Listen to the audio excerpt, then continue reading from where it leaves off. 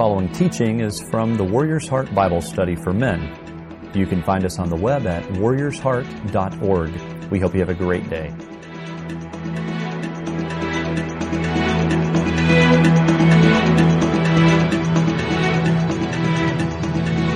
No, it's great to be with you. And so how many of you, let me kind of get a little feel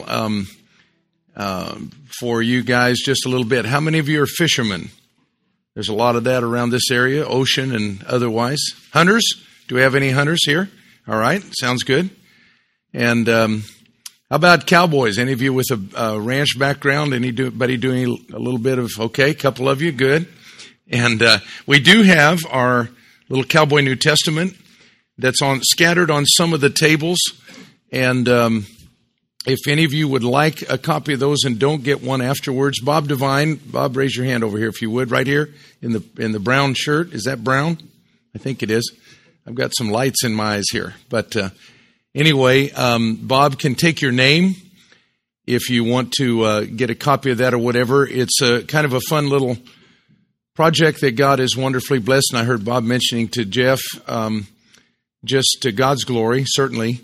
But the first one of those, the Fellowship of Christian Cowboys, as Jeff mentioned, I think started in 1973. And I need to update my bio, I guess, Bob, because the Lord's let me share him in 42 foreign countries now, as of last April, in Botswana and South Africa, and then all 50 states. So I realize that whatever bio Eric got, I need to upgrade it, I guess. But anyway, no brag on that on myself, but simply the Lord's grace and blessings to get to do that. And I want to watch my time here so we don't waste our time on the Bible study. But the New Testament was a project that I got to edit about 12 years ago. Did interview. Basically, it's just an new international NIV version, New Testament, but scattered throughout it are testimonies. The introduction to it is kind of to give to unsaved people that leads them. It says the title is The Way for Cowboys, which is obviously the way, the truth, and the life for everybody else. But they don't know that. So it's a sneaky trick. Actually, I can give you a quick testimony on that. One of the heads of the Wild Horse program for the BLM was on a ride that I do, 160 guys twice a year, where all the funds go to military families who've lost loved ones or have wounded, and called the Pikes Peak Range Riders. There's another one, much larger, I think, organization Bob belongs to, Tejas Vaqueros. But anyway, so he was on that, and he was doing, for years I did Cowboy Church for Michael Martin Murphy at Westfest, and Michael's a good friend, and certainly God has done a lot in his life, and he's walking with the Lord now, and very strongly. And so anyway, I'm walking by a booth, and this guy's there, and his wife, and he said, "Hey, Grant, I want a couple more of those New Testaments." It was the first edition of this for my boys. I said, "I'll bring them back. I've got a case in the truck." So I got back there, and he was gone, but his wife was there, and I said, "Can you get these to Ted?" She said, "Absolutely." She said, "By the way, I want you to know, he reads that every night now. He started out just looking at the pictures. Then he read the testimonies. Now he's reading the Bible every night. But he thinks that's the Bible God specifically wrote just for cowboys." She said, "I got saved in college. He would never go to church, never read the Bible. But when he got this one, see, he'll read it and he'll go, 'Honey, listen to this. That's why I didn't read that Bible of yours all those years. Listen to what God said to cowboys right here.'" So he reads her the passage out of the NIV. I said, "Don't tell him. We'll just let him keep reading it till God gets a hold of him even more." So anyway, it's kind of fun to see what God does with that. But then we have one also, and Bob mentioned, I know to Jeff, that was one of our biggest shocks, was about 2 years after the first edition, so about 9 years ago, got a call from International Bible Society and said, "We just want you to know that's the most shipped New Testament to all of Europe." And I thought, no, Montana. You said Montana, Idaho? No, they said, no, all of Europe, because they have an infatuation apparently with the American cowboy. All of Italy, England, France, Germany, Switzerland, that's the most shipped New Testament because they love reading and look at the pictures, I guess, of cowboys. But it's God's Word, and God's Word never comes back void. So we're grateful for that. Let's get into God's Word. I'm going to share with you this morning, and I know you're going to do some discussion starting here in about 30 minutes from now or so, 25 minutes. And I'll give you some questions when we get to the end. You can just write them down. Our young lady on staff asked me if I had anything to print, and I said, no, let me just play it by ear, and we'll get to the end there. But I want to read to you Romans chapter 5, verse 17. And I'm going to share with you on one word, different passages, different parts. The word is grace. Grace. Now, that's a word we hear a lot of. Some years ago, Chuck Swindoll wrote a book called Grace Awakening because he was so burdened. How many of you read that book? Anybody? Okay. There's a lot of others. Max Lucado has 2 books out on grace, and they're both fabulous. There is so much. If we've been around church at all, whether we've received the Lord or not, we've heard the word over and over. Amazing Grace, one of the most played and sung songs by many, many people who, unfortunately, by their own testimony, have never received His grace, but they love singing the song throughout all the years, whoever, from rock groups to Joan Baez to whoever.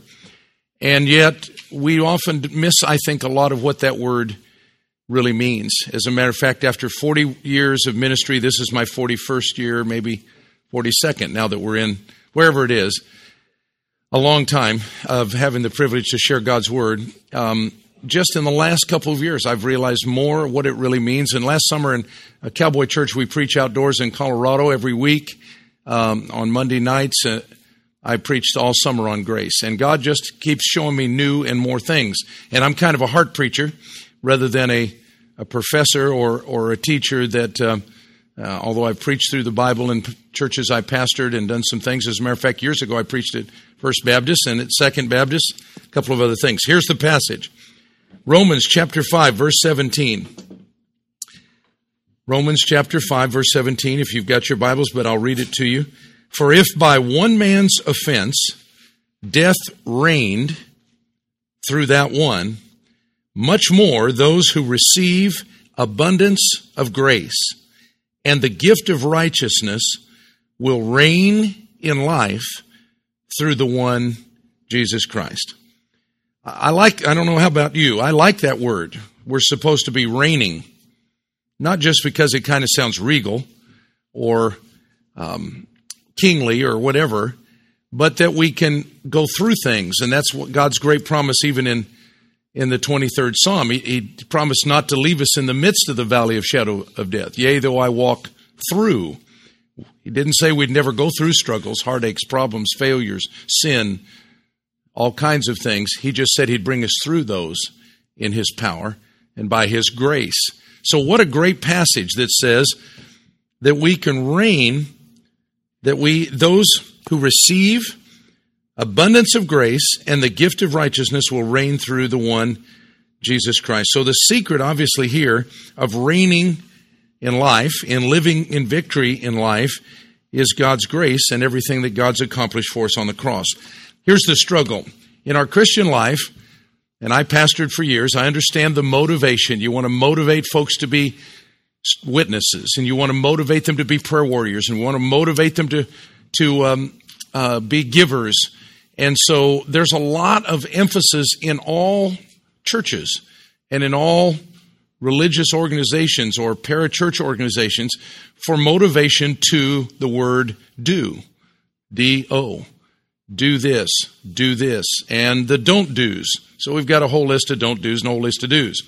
The problem is the area of doing works. I mentioned last week at the rodeo on Sunday that work works in the work world. That sounds good. Lots of W's. Work works in the work world. I'll have to patent that or something. But anyway, it does. It works in the gym. No pain, no gain. The harder you work, whatever you do, those things work. If you practice, it works in the Olympics that we just watched. Obviously, they started young and they do a lot of that. But in the Christian life, works are divinely ordained by God. We'll get to that passage in Ephesians in a moment. What He wants to do through us, and that's the victory. But as far as our salvation, as far as our stand in Christ, as far as our victory in grace, it's not a matter of what we do. It's not do. It's done. It's what Christ has already done for us and what Christ is doing in us.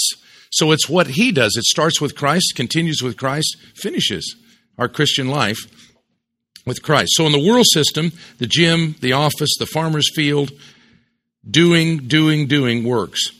But the problem in the Christian life, or becoming a Christian particularly, if you focus on the word do, what can I do to become a Christian? You can miss the whole thing. Ephesians chapter 2, verses 8, verse 9, and then verse 10. Many of you know, and you'll want to look that back because a lot of you, how many of you have that verse memorized? One of those. Any of you? Okay.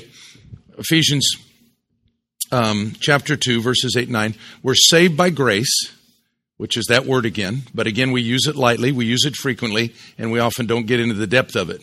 So we'll try to do a little bit of that today and hopefully more when you get to table talk. We're saved by grace through faith. It's a gift of God. Now, we've all heard that a million times. You can't pay for a gift or it's not a gift. If you buy a gift, it's not a gift. If you've earned the gift, it's not a gift. It's wages for what you earned. And so we're saved by grace through faith.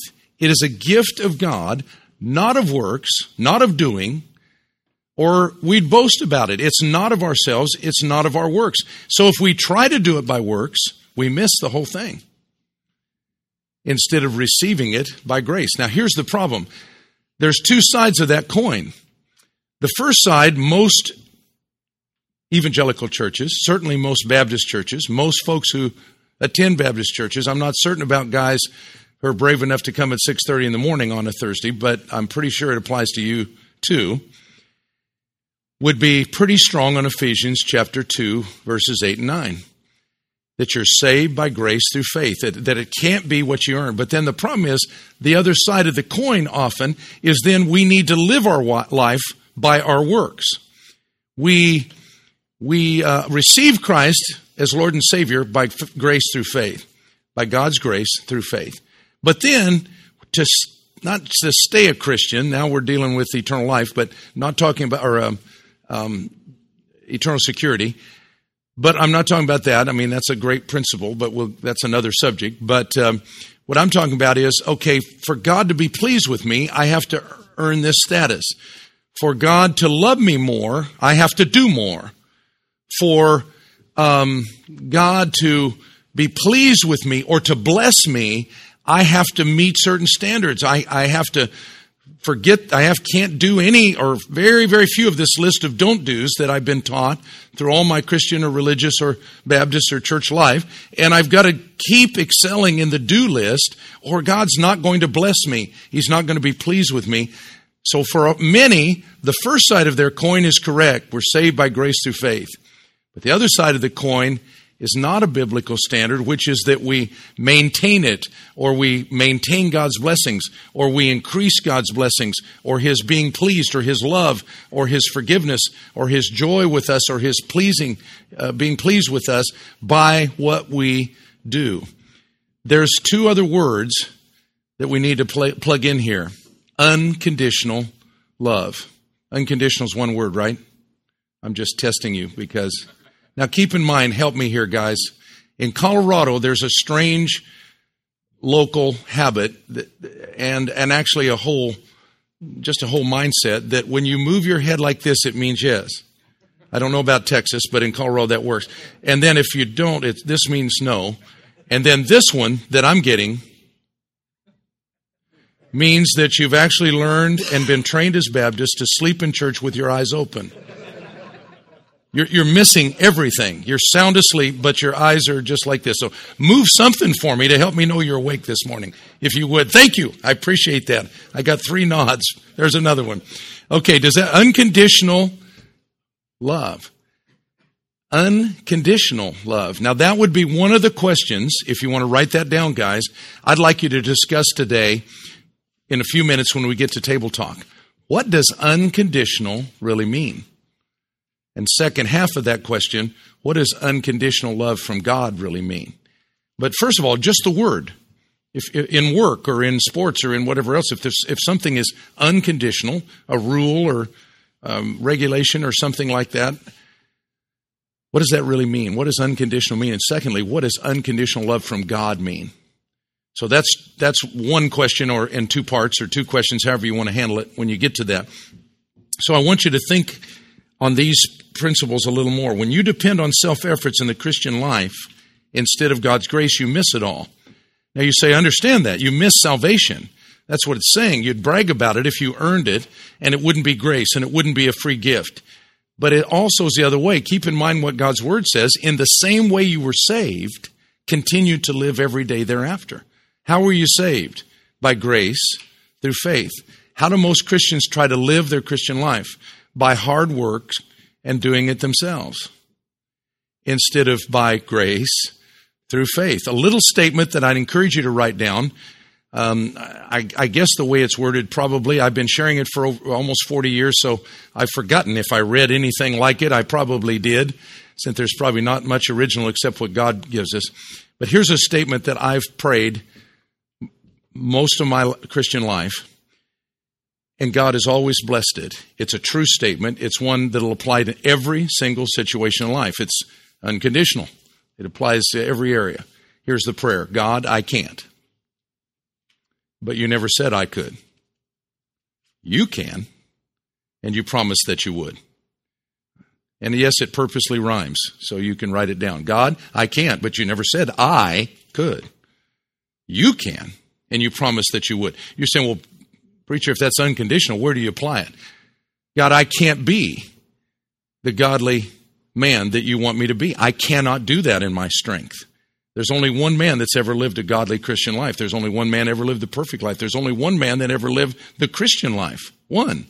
The Lord Jesus Christ. You go, well, that's discouraging. No, it's not. Where does he live today? Inside of you. So God, I can't live. I can't.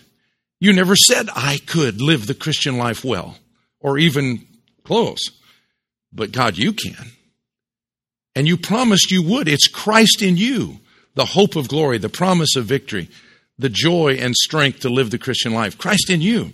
So it's what we've often called, in the 70s, kind of a watchword came about, the exchange Christian life. What it's saying is God, I can't do it. You never said I could in my strength. I couldn't save myself. I can't live the Christian life. I can't be the godly husband or father or prayer warrior or witness.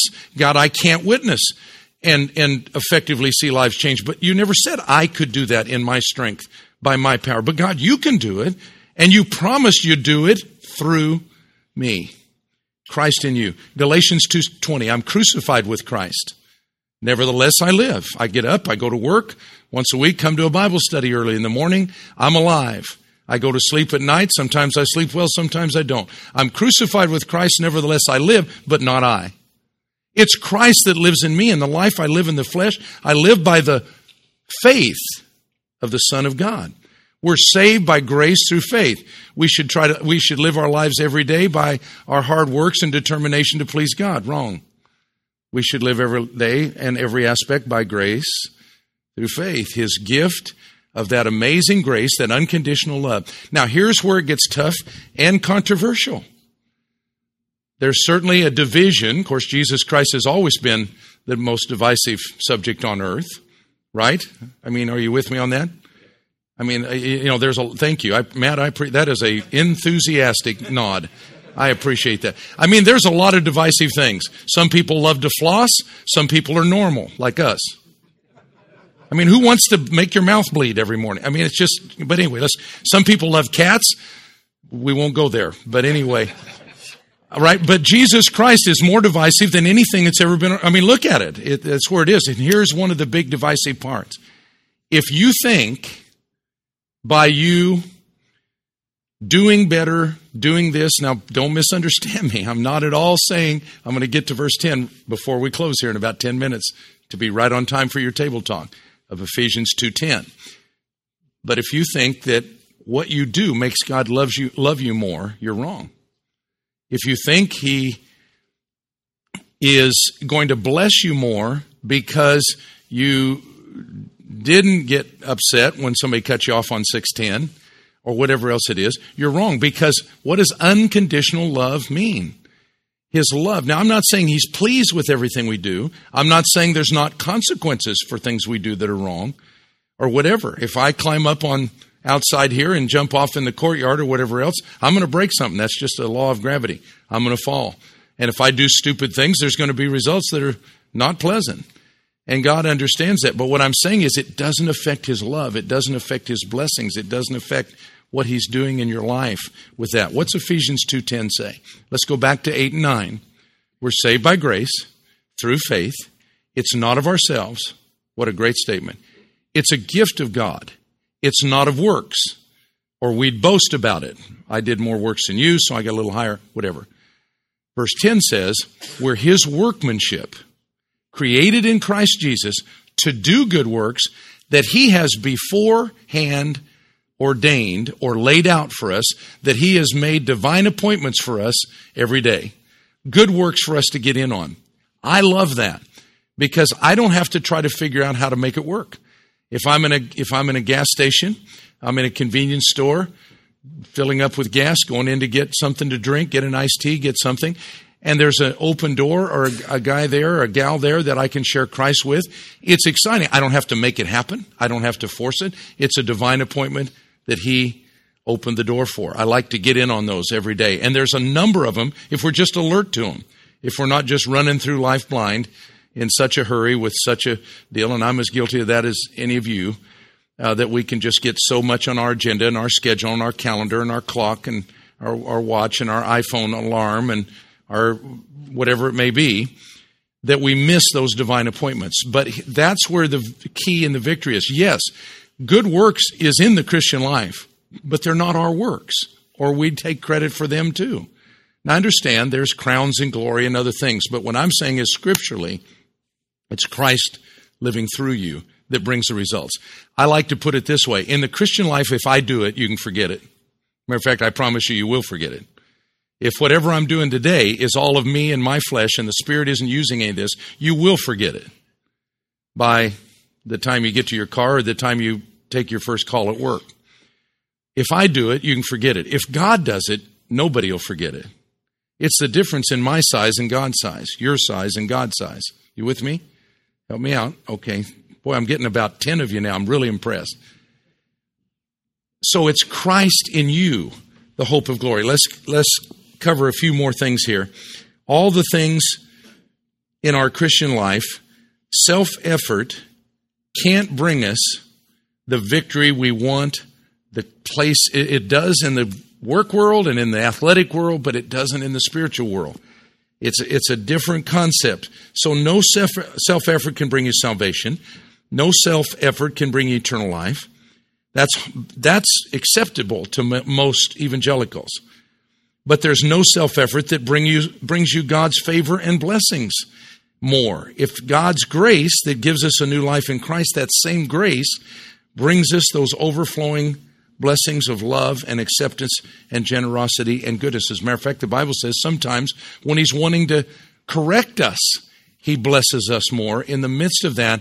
So we realize, God, why would I want to do that? And I mentioned last week, I usually try not to use the same illustrations, but poor Matt and Bob will have to hear this one twice. But one of my boys, I've got 5 children, 3 girls, 2 boys. One of them is a Nashville songwriter. He's also a guide and outfitter with his brother, and they do pack trips while I'm doing the hunts on a lot of the private property and other stuff. I've kind of evolved into that, and I still can pack out elk. I think I did about 4 of them on my back last year, going on 64, whatever. I'm not bragging on me. I give God all the credit for that. Got my last sheep on a 23rd day or the 19th day, and rode out 34 miles out of the British Columbia mountains because we got snowed in. It was a 10-day hunt, and we got out on the 23rd day by riding out 34 miles with pack horses. But anyway, almost lost 2 people. Our packer got jerked over a cliff and broke all his ribs with his horse. And one of our other helpers was sliding down off the mountain in the snow with those kind of mountains and about 1,000-foot drop. And the guide saved their life and just all kinds of crazy things. I can still do that. But I love doing that private land stuff because of the high success rates. I get to share. We do it as a ministry to share Christ with guys or to bless Christian men. So it's a lot easier to do it there, and my boys do that. But this boy has a wonderful voice, is a great songwriter, and Mike Fuller that we had sing with his group at the Houston Livestock Show, Fuller Vintage Guitars off of 610, says, just one of the best guitar players, and so several other people have told me. But he liked to eat dirt as a kid. I don't know what he did. Now, be honest, guys. You won't know, but did your mom ever tell you, No, don't go there. I won't even ask you to raise your hand, but maybe you knew somebody that ate dirt. It was your best friend when you were 3. Oh, okay, we got one right here. But anyway, I don't know, mineral deficiency, whatever they say. You like to eat dirt. I'd come home with something good. I mean, I'd have a great hamburger. I'd just pick up a bunch of stuff coming home, or I'd get some ice cream, and his mouth would be full of dirt. That reminds me of us a lot of times spiritually. That's why when God blesses us, he's trying to say, come on, dummy, spit out the dirt and get in on the feast that I have for you, to walk in all the blessings I've already paid for. It's not do.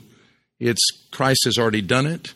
He wants to do it in your life, and it's already available if we receive it. So Ephesians chapter 2, verse 8 and 9, we're saved by grace through faith. It's a gift of God. It's not of ourselves or not of works, but we're his workmanship, created in Christ Jesus to do good works that he, I love the last part, that's the critical part, that he has laid out for us to get in on beforehand.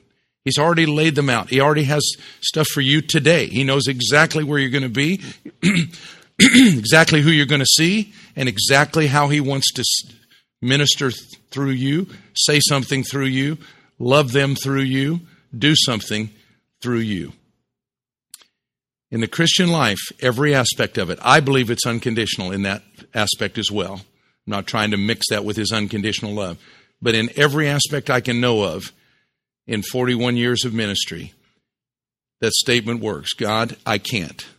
You never said I could by myself. God, you can. You promised that you would. You promised that you could love the unloved love me through me. You promised that you could touch a life through me that I can't touch. You promised that you could forgive. That's a tough one. That you could forgive through me, because that's a great breakthrough when we come to the place of saying, God, I can't forgive that guy. I mean, he did this to me, he fired me, or he ran off with my wife, or he did this, or he did whatever, and I cannot forgive that guy. But you never said I could. Lord, you can forgive him through me. You believe that, guys? Remember him on the cross? Father, forgive them, for they know not what they do. And how many of you saw the Passion of Christ that Mel Gibson produced? And you saw the terrible beating and the scourging where it wasn't near as bad as it was in reality, according to Mel, and he's right, because Isaiah says his visage in the King James, his image, was not even recognizable as a human being. It was even way worse than what we saw on that show, as hard as that was to sit and watch. And yet Christ loved you that much and gave that much for you, and then, but having been scourged and beaten like that, what did he say? Father, forgive them. I've seen some of the worst circumstances imaginable. A young man watched his father killed, watched his dad shot, hated, dreamed, and thought every day of the man who'd done that. Became a Christian as a young man, grew in his Christian life, married a Christian gal, had a wonderful family, and God put on his heart, I want you to go see that guy. And he hated it, and it was like, I'm going to do it one time. And he walked in, the guy wouldn't even look at him, the prisoner, in prison for life for murdering his dad. And God put on his heart, go back again. And then he went back again. And then his wife baked cookies, and he took them. And after several years, he got to lead the man to Christ who murdered his father. Now, when I heard that, I thought, and I heard his testimony personally, I thought, God, I can't do that. I couldn't do that. And then I realized neither could he. But God can through him. By the way, it got a little tougher. After some years, he got a call from the parole board that said, this guy is close to death. He may only have months to live, maybe a year. Nobody's ever visited him but you. The board has decided he has no family. He could be released if there was somebody to take him in their home and care for him till he dies. And they did. Until the guy died. You say, that's impossible. It absolutely is. Isn't that wonderful how good God does the impossible? Second one I heard, I was preaching in Payson, Arizona, as we finish. And a lady came to me after, but it was a strange thing. I don't know the size of this auditorium because it's a different one than I was in many, many years ago when John was here. But when she walked in the back door, she looked different. I turned to my buddy that was leading music. I said, you see that lady? He goes, yeah, she's been here at the luncheon meetings and every night, I think. I said, does she look different? He went, whoa, she does look different. I don't know. I mean, I don't know why we're looking at this lady before we have worship, but she looks really different. Maybe she got her hair done different or something's different. I don't know. We had the service. Afterwards, she came up and said, Pastor, I want you to know I don't even go to this church. I was driving by on Sunday morning, and I just, for some reason, just pulled in the parking lot and came in. When I heard you said you were going to be sharing on forgiveness at the luncheon meetings, I came to every one. My husband, my first husband, had an extreme temper. We had our first child, and I watched him in anger one night grab that child by the legs and smash his head against the wall and kill him. Then he left. He lied, he got alibis, and he got off scot-free and never went to prison. As a matter of fact, it got worse because my mom and I were so devastated she was with me that we sat and cried. We went and got coffee and cried. We went home, and he had ransacked my home and taken almost our home and almost everything of value, and I've never seen him since. But every day and every breath I've taken since then, I've dreamed about seeing him die and suffer. I've hated him. I have lived to hate him. It's ruined 2 other marriages because if those guys did anything close to what he did, in any area, the way they squeezed the toothpaste tube, I blew up, lost it, caused that problems, and have been divorced twice more. But when you said yesterday at noon, there's nothing anyone has ever done to you, I'm not lessening rape, incest, abuse, murder, but there is nothing anyone's ever done to you that compares to what your sin did to the Holy Son of God. You with me, guys? That was your sin and mine. And nothing anyone's ever done to you compares to what your sin did to him. And yet, he loved and forgave you. And he can forgive through you no matter what their sin has been to you.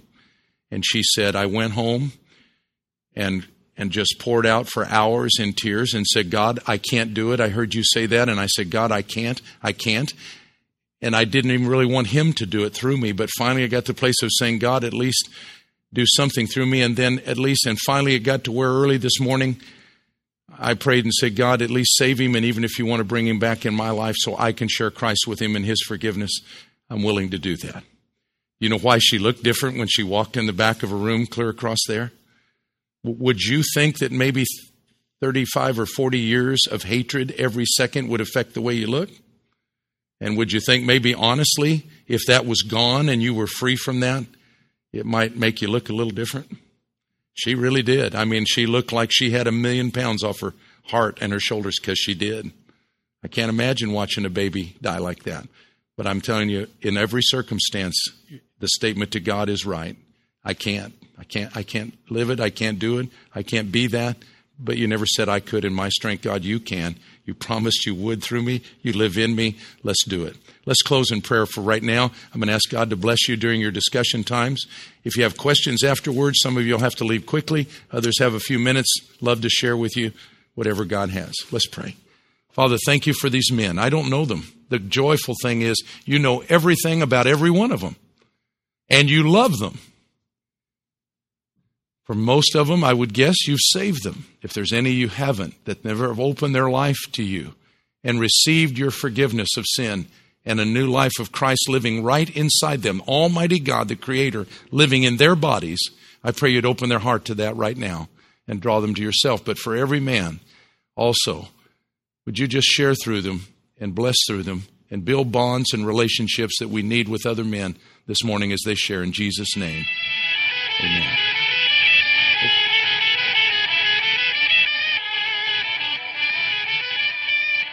Thank you for joining us on this week's podcast. We hope you can join us in person. We meet Thursday mornings at 6:30 a.m. in the Fellowship Center of Houston's First Baptist Church. For more details and to register, you can visit us on the web at warriorsheart.org. That's warriorsheart.org. We hope you have a great day.